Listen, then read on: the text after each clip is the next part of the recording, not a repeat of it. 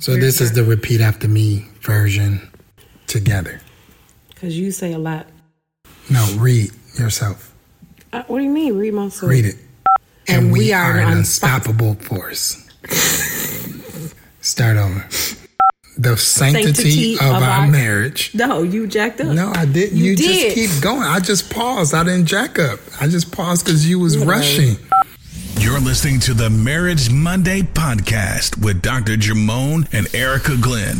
Power of us. Everybody type that down. The power of us. So first of all, we want you to understand that marriage is God's idea. Marriage is God's idea. There's no better idea. Yeah. Right? Marriage is God's idea. Marriage is God's idea. And so when you get married, desire to get married, or want to get married, you want to understand the concept and the idea of marriage. God, what is your original intent? What is your original plan in the idea of marriage? So then we're able to cultivate or harness that power, and people don't get married, they're suppressed. Right. And they don't get married to be rescued, right? Right. Because marriage does not rescue you. You hear me? Marriage does not rescue you. Instead, it reveals you, all right? We always say marriage does not rescue you. It reveals you. Whatever you are by yourself, you become more of when you're married. Exactly. Yeah. Whatever you are by yourself, you become more of when you're married. And so that's what I'm saying when I always would tease my wife. When I met her, she was powerful. She was strong. She was resilient, a smart, intelligent, beautiful black woman. And so now that we're married, don't become reserved and held back. I mean, you think it's cute. And sometimes it is, but the reality is that part of the attraction that I had to you is your power. It's just like no woman wants to see a man in power and marry a powerful man, and then when you get married to him, you find out he's passive. Right? Yeah. Nobody wants that. All right, so marriage is a mirror. So what marriage doesn't rescue you, it reveals you. You got that? Marriage doesn't rescue you, it reveals you. And a secure man wants a secure woman that can help him secure the world, secure their dreams, right? Their world. So a secure man wants a secure woman that helps him to secure their world, secure their future. And you cannot secure your future in marriage unless it's a secure man with a secure woman that secures the future. You got that? We're talking about the power of us. Come on, share. Let's get it in.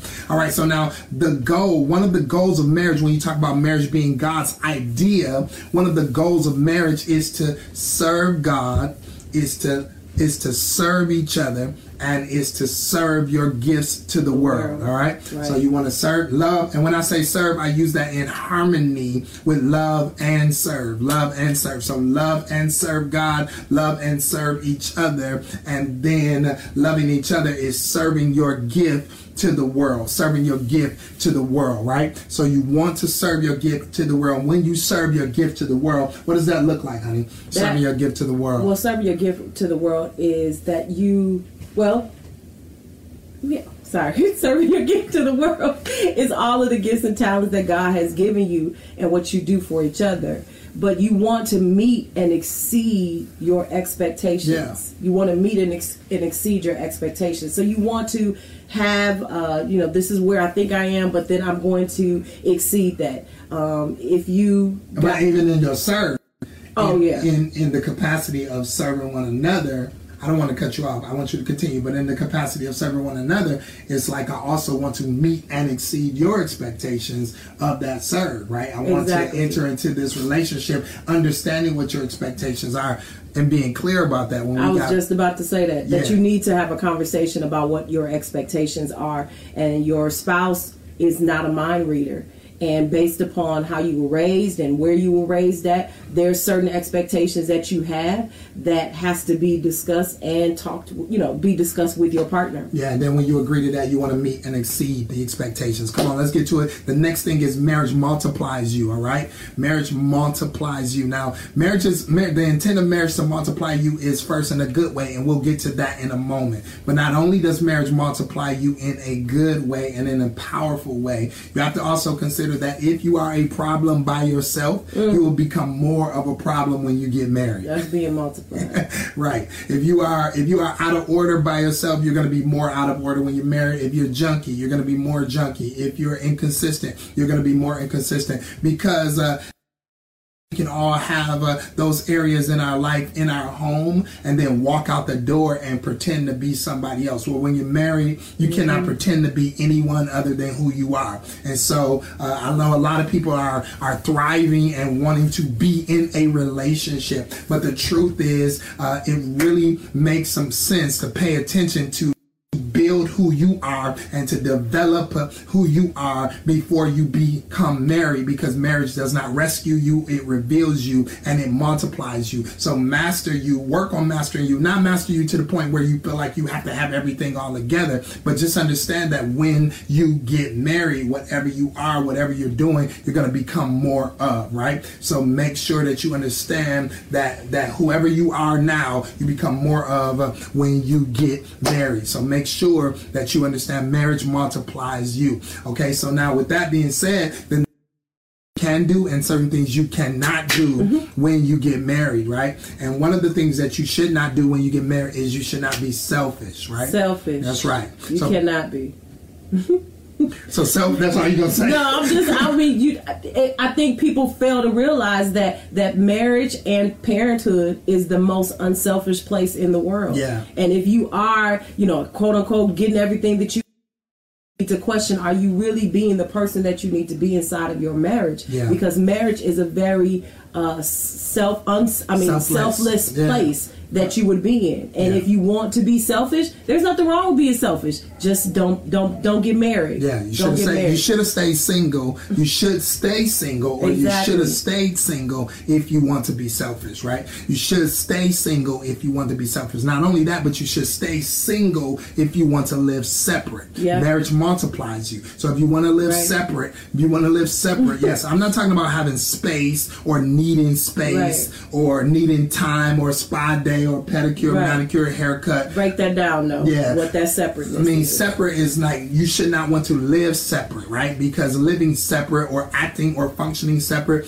we're both firstborns, so we're loners, and we have no problem being in a room and being quiet and doing our own thing. But something we've learned in this transition season, and especially in these last 10 days, is that we don't want to be by ourselves. We don't want to be separate. We don't want to live separate. We're in two different spaces, and we're FaceTiming, we're calling, we miss each other, we're talking to each other, because being separate is not the idea. And so although we are in two different spaces, we are very intentional, as we told you last week, that we are connecting not to be separate, not to find separateness in our space, so that we continue to collaborate and live together, even though we are in two different places, that we continue to lean on each other, depend on each other, rely on each other, communicate openly, so we can function together and have intentionality in making sure that you're not separate. Nothing can be multiplied if you're not together. That's right. Nothing can be multiplied. So if you are being separate, you're doing separate, like a whole bunch of, like, your own, I won't say own bank account, but secret bank accounts. Let's break that open. Secret bank accounts and stuff that is secretive from your partner, that's separation. And if that's the way that you want it to be, you shouldn't have gotten married. Somebody asked a question, and I'll jump in because I don't want to lose it. Is it okay to pray into these things for those who are not married? Absolutely. I think if you are on this live and you are not married, man, we are giving you insight. That's right. I would not wait till I get married, because you see married people in here like, woo, child, my goodness, because these are things that we're sharing with you that we've come to understand. And so if you're in a single space, yes, pray into it. Lord, fix my heart. Don't let me be selfish. Don't let me be separate. Help me to. And then the last one is, I should have stayed single if I didn't want to be supportive.